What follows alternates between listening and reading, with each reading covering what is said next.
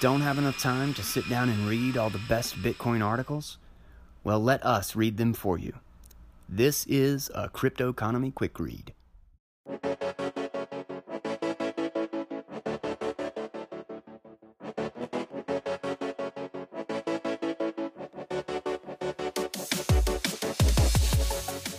Talking about Bitcoin as a technology always comes with the claims of its guarantees, of, its differentiators.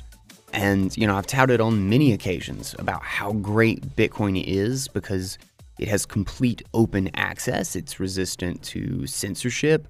It can't be counterfeited, and even, can't be seized in the normal sense. But to look at these aspects realistically, you have to admit that a lot of these things are really only native to the protocol, not necessarily to the real-world human interaction with that protocol. Like, how do we get access? How do we prove there's no counterfeiting, et cetera, et cetera? So that's why today we are going to read Nick Carter's recent post titled Unpacking Bitcoin's Assurances. Exactly how open is access to the Bitcoin network? How resistant to seizure is it in normal practice? And how readily can we know that we don't have counterfeit Bitcoin in the real world? This is the Crypto Economy with Guy Swan. That is me, the guy who has read more about Bitcoin than anyone else you know. And today we are taking a very meticulous and a little bit sobering look at what Bitcoin's assurances really are in a really good piece by Nick Carter. We've done tons of stuff by Nick Carter in the past. I honestly could not even tell you off the top of my head how many pieces we have read, but I always am staying up to date. He is in a mix of probably like 10 or 20 people and places where I really just try to at least skim everything that they post. Nick Carter is always been exceptionally good at kind of breaking through or peeling away the mask, the overly simplified perception that an idea tends to travel with. When ideas spread, you get this overly simplified version that spreads ahead of the real information that it's essentially trying to communicate. And Nick Carter's really good at digging down just a little bit further and finding the truth underneath the mask. So I will be sure to have the link to the actual Medium piece, obviously, and to so that you can follow him on Twitter and on Medium, so you can stay up to date on reading his work. Because if you're not, you're just punishing yourself, and I don't understand why you would do that. We have to love ourselves, and we have to treat our bodies and minds with healthy habits and good information, and that's what you'll get. Those are all the things you will receive from following Nick Carter. So I will have all those links available to you on the show notes page of today's quick read. All right, so without further ado, let's go ahead and jump into the piece, and then we will do some really fun commentary after we wrap this one up. All right, so let's jump into Nick Carter's Unpacking Bitcoin's Assurances. It has rightfully been pointed out that Bitcoin's decentralization is but a means to an end: censorship resistance. This is in response to the decentralization fetishism that has characterized Bitcoin competitors and the blockchain industry in general. This is an appropriate response. Cosmetic network decentralization is probably not sufficient if you plan on breaking any serious rules, and irrelevant if the industry you are seeking to disrupt is dentistry. Bitcoin's fault-tolerant architecture was designed to survive extreme duress, and its multivariate decentralization was created, or more accurately emerged, to promote this. However, censorship resistance, the ability to broadcast information without restriction, does not fully cover the guarantees that Bitcoin provides to users, although it is perhaps the most significant. In this post, I will try and define the various guarantees that Bitcoin users can expect by taking advantage of the system's features over the entire usage lifecycle, from acquisition to exit. Censorship resistance is central to these, but not sufficiently comprehensive. I call these assurances, although they aren't perfectly assured since things go wrong in the real world.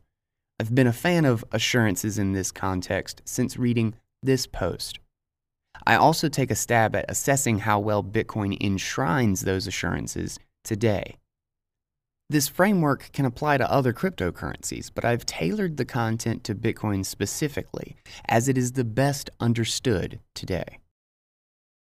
Just a note, the article that he links to is actually another one by Permabull Nino, which is, the Twitter tag is, I'ma call you Jawdy, but that's the one that, the first piece we read by him was actually on, what was it titled? Bitcoin and Accounting Revolution, and it was talking about the triple entry accounting system and the evolution of accounting assurances and stuff over time. That's not the one he actually linked to, but that's the one of Permabull's that we have read on the show, and I definitely recommend checking out some of their work as well as the one that Nick Carter mentions here and links to in this post. Open access. This is the shorthand for, quote, the right to freely acquire Bitcoin. No amount of decentralization in Bitcoin's architecture itself can guarantee this. As many Bitcoiners will point out, free access to the asset requires a vibrant and competitive industry of fiat on-ramps. The existence of quasi-monopolists attempting to build regulatory moats in order to raise barriers to entry threatens this.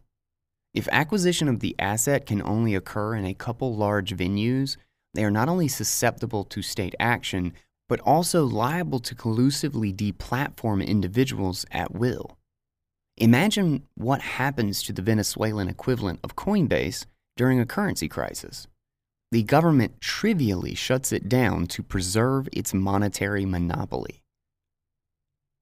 Thus, while large regulator-friendly conventional exchanges are good on-ramps in the developed world, where cryptocurrencies are not yet a threat to local sovereign currencies, they aren't a good fit for states experiencing demonetization or high inflation, which is where access is most impactful. Centralized exchanges must be supplemented by peer-to-peer exchanges, like local Bitcoins, HODL, Paxful, and indeed, they are the venues where trading seems to occur. Venezuelan traders are doing $300 million annualized on local Bitcoins. Nigeria, around $170 million. Russia, close to $1 billion US. Wallets which allow for trust-minimized trading, like OpenDimes, are vital here. Receiving an OpenDime where you can be sure your counterparty doesn't know the private key beats waiting an hour for 6 confirmations. Lastly, paper voucher systems enabling users to acquire smaller quantities of Bitcoin at street kiosks or from corner shops are an important piece of the puzzle. Vouchers work by exchanging fiat for a receipt with a code on it. Settlement can be done later. I have a vision of safaris in the streets of Tehran and Kabul hawking Bitcoin vouchers. Small-scale entrepreneurial activity is much more robust to government activity than larger exchanges in a demonetization event. Fast Bitcoins and Azteco are 2 startups advancing this use case. I expect many others to join them. Peer-to-peer exchanges like HODL rely on a crucial and unheralded technology: Bitcoin's native multi-signature or multisig capability.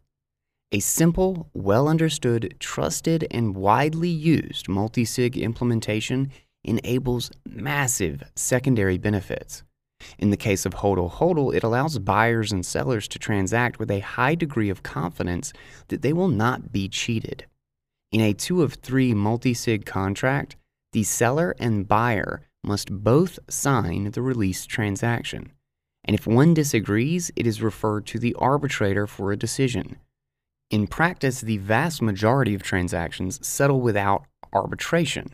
The threat of mediation itself enforces good behavior. Multisig is popular in Bitcoin today. About 1.65 million Bitcoin, or around $6 billion, are held in known multisig wallets. This figure climbs to 3.9 million Bitcoin, or about $14 billion, if we make a naive extrapolation about the ratio of multisig to non-multisig in unspent pay-to-script hash scripts. To sum up, open access to Bitcoin is a core component of the system. What use is the asset if you can't easily obtain it? Yet it is somewhat overlooked. It's important to be realistic about this. Bitcoin suffers from a paradox whereby individuals in countries with relatively less need for Bitcoin have frictionless access to it, while individuals dealing with hyperinflation have to reckon with a less developed on-ramp infrastructure. There is much work to be done here. Seizure resistance. One of the chief motivations for this article was to differentiate the unencumbered broadcast rights that Bitcoin grants users from the strong guarantees it grants to users when it is at rest. As mentioned above, censorship occurs at the time of broadcast, so censorship resistance doesn't quite describe Bitcoin's unique properties when idle. Thus, the inclusion of seizure resistance. This is also sometimes referred to as tamper resistance or judgment resistance. By this, I mean the ability of users to retain access to their Bitcoin under duress during times of upheaval or displacement, all in a peaceful and covert way. As Hasu and Suzu have eloquently written, Bitcoin can be understood as an independent institution which provides users property rights which are untethered from the state or the legal system. As virtually all property rights trace back to the state, the legal system, or some local monopoly on violence, Bitcoin's cryptography-based property rights are a genuinely new paradigm. This has been covered at length, but the fact that individuals can store their wealth in a 12 or 16-word passphrase held in their memory is quite astounding. While that's not the most failure-resistant way to operate, it makes one's wealth extremely portable and concealable. Multisig also comes into play here. Innovative custody companies like Casa, disclaimer, Castle Island is an investor, rely on a 3 of 5 multi-signature setup whereby the user controls 4 keys physically dispersed and Casa holds 1 for disaster recovery. This makes physical attacks on Bitcoin holders much more difficult and expensive, while preserving convenience and resilience to faults. Seedless recovery is possible if a hardware wallet is lost. The secure key sharding that Bitcoin offers fundamentally reinvents what it means to be a custodian and opens the door for all kinds of innovative hybrid models which offer various resilience and autonomy trade-offs. Censorship resistance. This is the most celebrated assurance attributed to Bitcoin, so I'll be brief. At its core, Bitcoin allows permissionless broadcast through the peer-to-peer gossip protocol and the miner fee incentive. Anyone can make a transaction, although they have to sufficiently compensate a miner to include it in a block. If there's a lot of traffic, this could entail a delay or a higher fee. The other required component here is a well-connected network of nodes available to route transactions. If full nodes were to become very expensive and difficult to run, full node counts might decline, making broadcast more difficult. That said, node counts would have to drop precipitously to impair network performance, so this isn't an immediate concern. One realistic impairment to censorship resistance is the simple approach of simply shutting off local access to the internet. While Bitcoin's global infrastructure cannot be realistically held back by even the most motivated state actor, a state under severe monetary duress, experiencing a demonetization event, for instance, might take the extreme step of temporarily restricting access to Bitcoin by shutting off the internet. In recent memory, governments in Iran, Turkey, and Russia have shown themselves willing to exert massive collateral damage on local internet access to target services like Telegram and Wikipedia. Places like China, where the internet and Bitcoin usage are already tightly regulated, would be well positioned to impose such restrictions. It's not inconceivable that a state could attempt to target Bitcoin in such a manner. Touted mitigations to state censorship of Bitcoin's broadcast layer include Nick Szabo's long-range radio proposal, as well as Samurai and Gotenna's SMS and short-range radio mesh proofs of concept. These initiatives, however, are still either in the R&D phase or the very earliest phases of deployment. At present, individuals in internet-restricted locations have little recourse when faced with such an attack, aside from physically getting their funds out of the country in a hardware or paper wallet. This doesn't, in my opinion, represent a threat to the network itself. It would take an unbelievable amount of international cooperation among states to regulate Bitcoin in this manner. Network denial of service attacks through fee spam are also an effective, if costly, way to make it more difficult for everyday users to broadcast transactions. There are few mitigations for this aside from waiting out the attacker or outbidding them. Counterfeit resistance. This is a crucial quality of the system, and yet it doesn't quite get the rhetorical exposure that censorship resistance does. Counterfeit resistance is simply the idea that individuals who use Bitcoin have very cheap access to the tools required to verify that payments they are receiving are legitimate, that their savings have not been debased through inflation, and that their counterparties aren't cheating them in some way.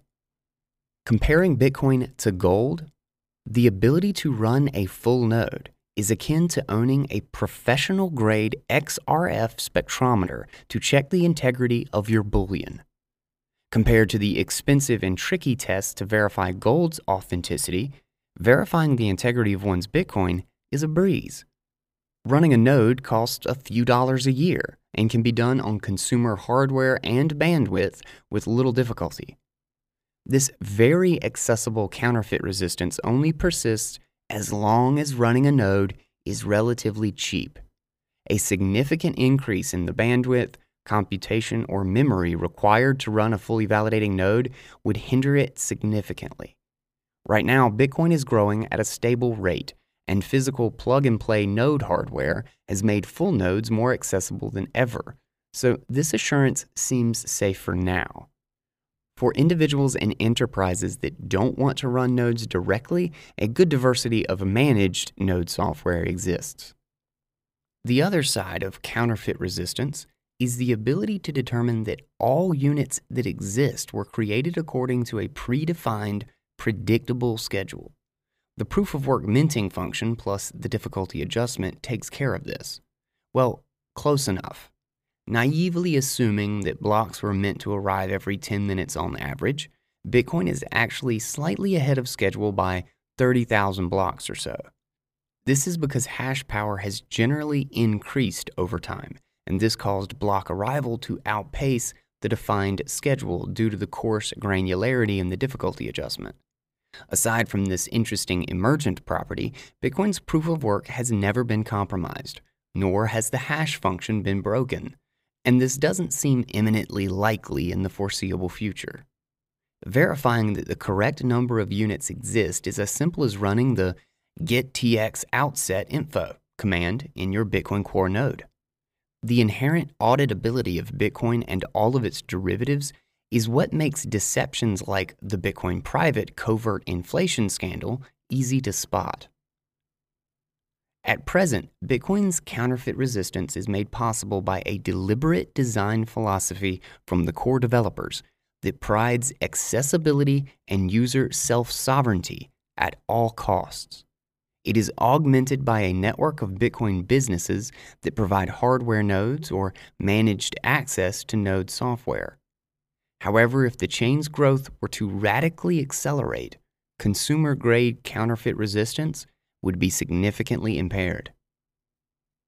Free exit. Free exit The ability to sell Bitcoin unencumbered is another aspect of the system that is sometimes overlooked.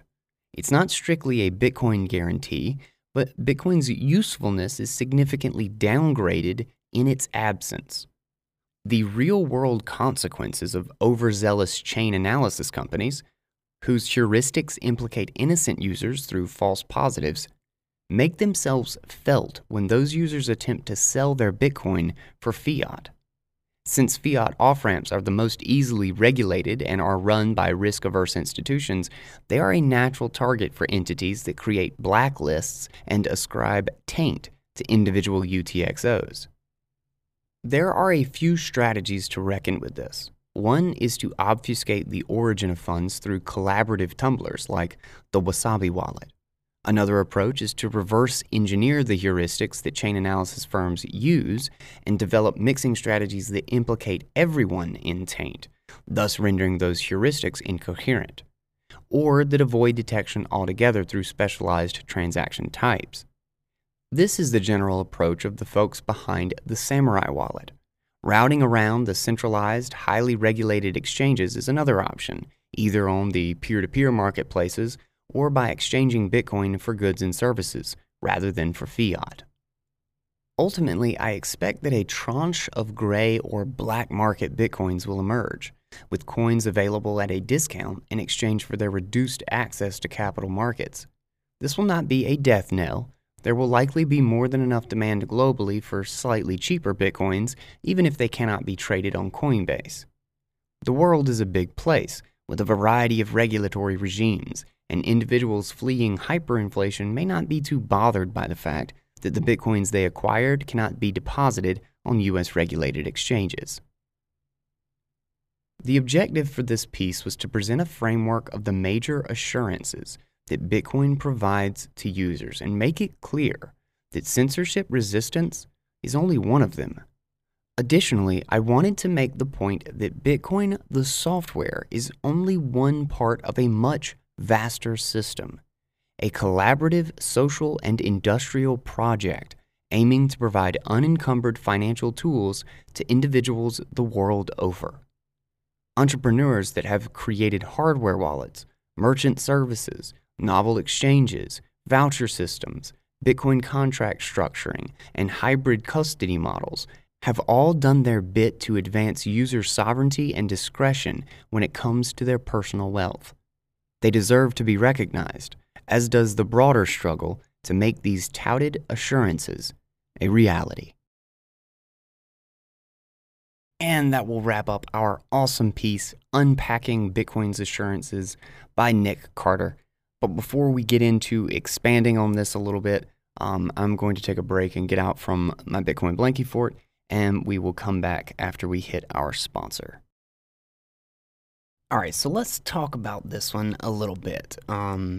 This was just a really great breakdown of the assurances of Bitcoin and the Bitcoin system. One of the important distinctions that he makes in this piece that I think is really important to consider, like you need to keep in mind, is the degree of access. Is that like Bitcoin, the network, when we talk about like Bitcoin is an open system that anyone can use and it's permissionless and all this stuff, that means that you can, like I can freely go online and download the software and spin up a node and have a wallet, but that doesn't mean that I can get Bitcoin. And obviously to make use of and get the benefit of the Bitcoin system, I have to actually have Bitcoin. And the acquisition of Bitcoin is an incredibly difficult task to go from fiat to Bitcoin because fiat is such a highly regulated and difficult to, it's also a reversible payment option. So because of that, you typically have higher costs as well. And just like he says in the article, that, you know, the places where it is most critical that you would have access to Bitcoin, where Bitcoin could actually have the most impact and difference, places like Venezuela during currency collapse. But because Bitcoin poses such a threat or undermines the currency controls that those governments will inevitably enforce in an effort to strengthen, in an effort to save their own purchasing power, that they will enforce onto their citizens. Access and infrastructure in those countries will easily be squeezed. They will be attacked or regulated or shut down in such a way as to restrict any access or market to actually acquiring or exchanging Bitcoin, which is why the peer-to-peer markets, I think, are so important. And it's one of those things that's a huge part of the crypto economy in my mind, is decentralized markets and infrastructure, like peer-to-peer markets. And that's one of those things that really hasn't kind of caught the wave yet. I'm really hoping in the coming years that we'll see an explosion in peer-to-peer markets, and we kind of are seeing it, but still with those centralized institutions that, like kind of as overseers. Uber is a decent example. Airbnb is a good example, is that there are these companies that can still be choked. There are still these points of failure, but we're starting to see the decentralization of these markets as kind of the technology becomes ubiquitous enough and the access to something as simple as an app makes the difference in a huge gap in the availability of the markets, or the supply available to the markets. That's one of the interesting things about Uber, is that Uber isn't simply taking some of the market share of the taxis, which it is. But if you actually look at the like the market cap and the entire market for ride sharing and taxi services, it's way, way bigger than it was before Uber existed. What Uber found was huge untapped amounts of demand. And that's kind of what I think the peer-to-peer markets need. They need to find where they can meet demand for something that just isn't being met somewhere else. And it needs to be focused on that, in my opinion. But I don't know. That's a slightly different conversation, but it's still really important. I mean, it's highly pertinent to the crypto economy, and it's important for the open access for Bitcoin. You need to be able to get Bitcoin easily. And one thing that I actually have not done, but I've heard is actually really easy and fast, ironic, are fast Bitcoins and Azteco. And I don't know if there's anyone else. Those are the only two that I knew off the top of my head, and they were what Nick Carter mentioned in the article. But the whole Bitcoin voucher system is really interesting, and I'm curious. I really want to know a little bit more about that whole idea for acquiring Bitcoin, and what degree of, KYC, like how does it exactly get around the Bitcoin exchange problem. So, that's something that I'm really unclear about, but I've heard good things. Local Bitcoins, all the decentral, the peer-to-peer exchanges like Local Bitcoins, Hodl Hodl, and Paxful, they are great services, but I feel like they're not really that much more difficult to choke as centralized points of failure in the market. I kind of think of those more as the Ubers, I guess, really is probably the better analogy, is Hodl Hodl, Local Bitcoins, and Paxful is kind of Uber or the Craigslist of, buying and selling Bitcoin, which makes them really interesting, and I think they're a really important part of the market. But as we saw with Local Bitcoins, KYC, AML stuff recently, and them basically removing the ability to do cash in-person exchanges, it's pretty clear that, at least in certain jurisdictions, that they're going to have to bend to what the government wants them to do. But it's kind of interesting with like Local Bitcoins and stuff, is that places like Venezuela are still doing massive amounts of trades, and I'd be curious to see if that actually keeps up, because it seems odd that the Venezuelan government is not doing or at least is not working too terribly hard to actually stomp that out. So it'd be curious to see what they did or what they actually can do to stop something like local Bitcoins in their country. All right, so let's jump into seizure resistance because because of the nature, like the nature of Bitcoin's independence, and the fact that I love that Nick mentioned the one article that I constantly mention on this show. I probably brought it up like 20 other times since we actually read it. But the one by Hasu and Suzu about Bitcoin as an independent property system. And I love this quote and highlighted it in the actual article. It says, as virtually all property rights trace back to the state, the legal system, or some local monopoly on violence, Bitcoin's cryptography-based property rights are a genuinely new paradigm. And the fact that ownership is completely irrelevant to that other information, or to those other systems, it's truly fascinating. It is one of the most fascinating aspects of the Bitcoin system, in my opinion. And without the keys, that ownership cannot be contested by anyone. So it ends up sort of behaving like like something in the physical world being a bearer instrument that as long as you have it, you're the one that's in control of it, but one that you can make invisible. If you memorize your seed words, there's no physical scanning or anything that can tell that you're carrying around, potentially millions or even billions of dollars.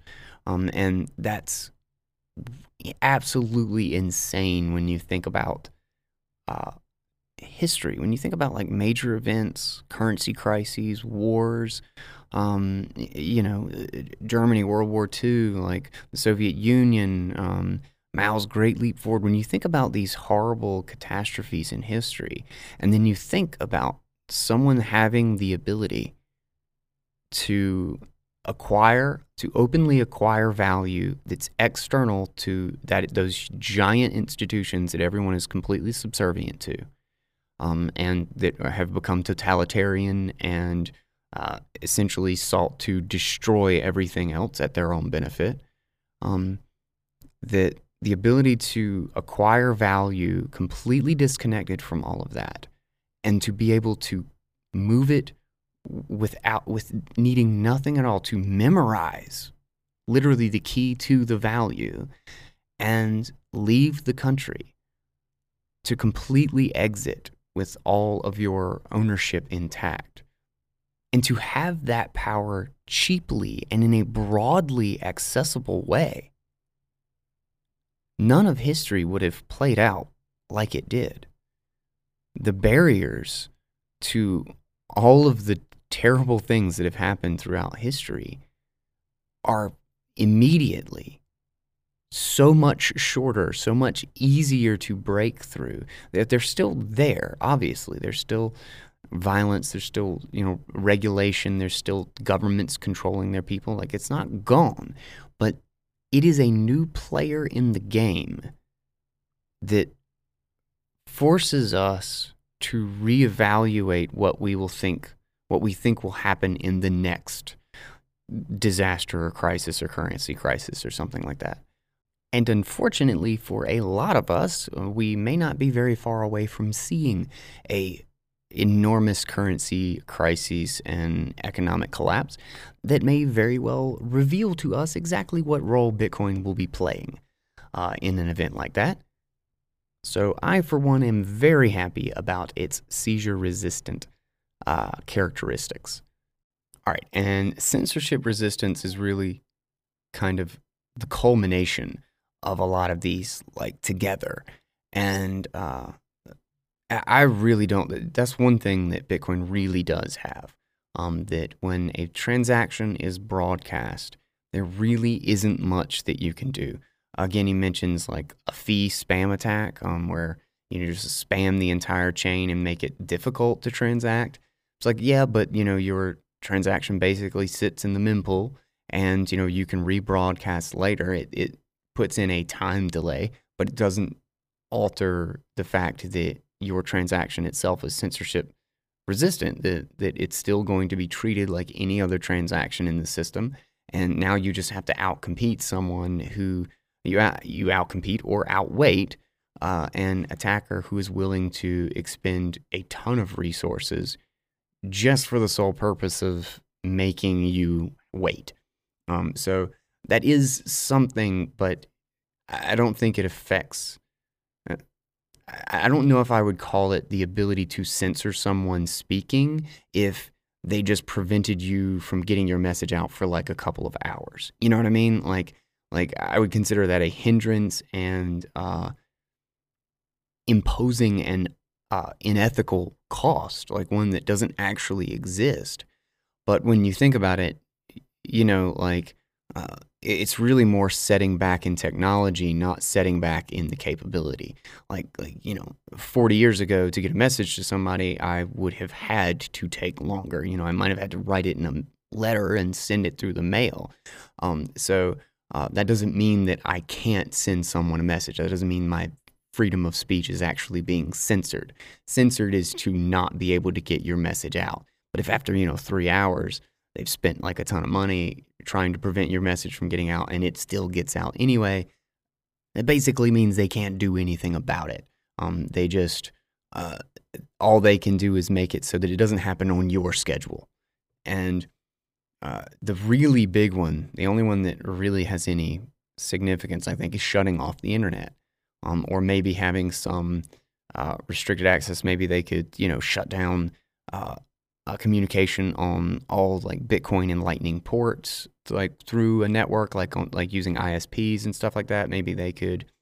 There's a number of different routes that they could take, but a lot of it could be routed around pretty easily, and that's one of the powerful aspects of a system like Blockstream and stuff, to have these things. Have satellites that we can piggyback off of, to have the Gotenna and Samurai thing where you can short range radio, mesh nets, and broadcast out from your little Gotenna a transaction, and any of these other like alternative methods to leak through, and to use Tor. Tor is a great way to get around firewalls or government internet controls without them being able to see your figure out where that leak is. And cross-border like radio wave and like extended like long distance Wi-Fi. People are doing those across the Chinese border and stuff. So there's so many of these other technologies, but again, like you said, these are very early stages. Like none of these have a really robust infrastructure as an alternative. So if a government cracked down and tried to literally just shut down the internet in an effort to stop or prevent access to Bitcoin, they could largely do it for the most part. The only one that they probably couldn't do much about is the Blockstream satellite, because it's accessible everywhere and isn't something that they can immediately shut down. It's not exactly in their jurisdiction. Not to mention they're running constantly. They're just out there like in space. So I see that as actually like a really big player that is always available. And obviously it is a bit more widely distributed as far as access to something like that than radio mesh and, towers and stuff like that. But I would really like to see, I really appreciate development in this sort, because it's not something. It's definitely a very much long time frame, worst case scenario sort of infrastructure planning, but I think it's really, really important that we do this with Bitcoin. I think that's one of the key things that makes the Bitcoin like development and perspective, I guess you could say, like how we're building this thing out, that I think makes it such a powerful tool, makes it so resistant to these problems that all of these other alternatives will obviously crumble in front of. We keep the blocks tiny. We keep the blocks small as we can manage, without hindering the actual operation of the network, to make sure that it can get through Tor, that we can send this thing through space, that we can hop and sneak through the cracks on every border on the planet so Bitcoin remains globally accessible. The problem with it is, in my opinion, is just that because it's a scenario that's typically not happening. I mean, obviously it depends on, what country you're in, but like in the US, for example, my internet connection works fine. I can send Bitcoin transactions. I don't need a Gotenna to broadcast transactions. But I feel like it's still incredibly important to do the research and development and to build those alternative tools. And honestly, I feel like I want to have one in my back pocket, ready to go in case the time comes or the need arises. Because, it's like insurance. It doesn't do you any good if you buy insurance when the hurricane is here. But luckily, censorship resistance, I think, is one of those things that, as far as broadcasting a transaction, having it included in the block and being able to treat it like any other Bitcoin, I think is one of those assurances that Bitcoin provides amazingly well. There are always drawbacks and there are always certain limitations, but that is one thing that I feel like, just no questions, that's what Bitcoin does.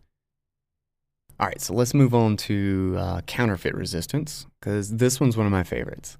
And it's funny that keeping like the block size small and keeping the network and the data, the bandwidth, everything needed to run a node is not only so important for censorship resistance and maintaining consensus across adversarial borders or jurisdictions. Not only is it important for that, but it's also critically important for the ability to assay your Bitcoin, to prove that it is real Bitcoin. And I love this. I have not highlighted this. I need to do this. So comparing Bitcoin to gold, the ability to run a full node is akin to owning a professional-grade XRF spectrometer to check the integrity of your bullion. And I would say that is only partly accurate, because yes, you have the ability to, far more quickly than it would take an XRF spectrometer likely, check the integrity of your Bitcoin, but you can do it all in one batch. So if you have a lot of gold bars, you have to do each gold bar. And with a Bitcoin node, you're validating all of your Bitcoin. You can check everything very quickly and very easily. But more importantly is that you can verify you have that exact same level of professional grade XRF spectrometer integrity check on every Bitcoin that exists. The entire market, the entire production schedule, all of it. Like, it's the equivalent of being able to literally check every single gold coin that exists when you turn on your spectrometer just to check on your gold coins. You also know that nobody else has produced them randomly or found some reserve elsewhere in the world that's going to devalue your gold. I mean, that's insane. It's orders of magnitude more perfect in its validity and integrity check than anything that gold or any other almost sound money out there can provide. And that's just absolutely fascinating. Is all you have to do is run a node, and that's it. You can know. So honestly, if you aren't running your own node at this point, you shouldn't miss out. You're the only person in the world. You're the first people in the world to ever have this amount of control, sovereignty, and power over what money you use. Never before. You're leaving the most incredible thing on the table by not running a node. And I honestly get that the tools aren't quite there to make the best use of it, but I think they're on the way. There are a lot of people building a lot of incredible stuff.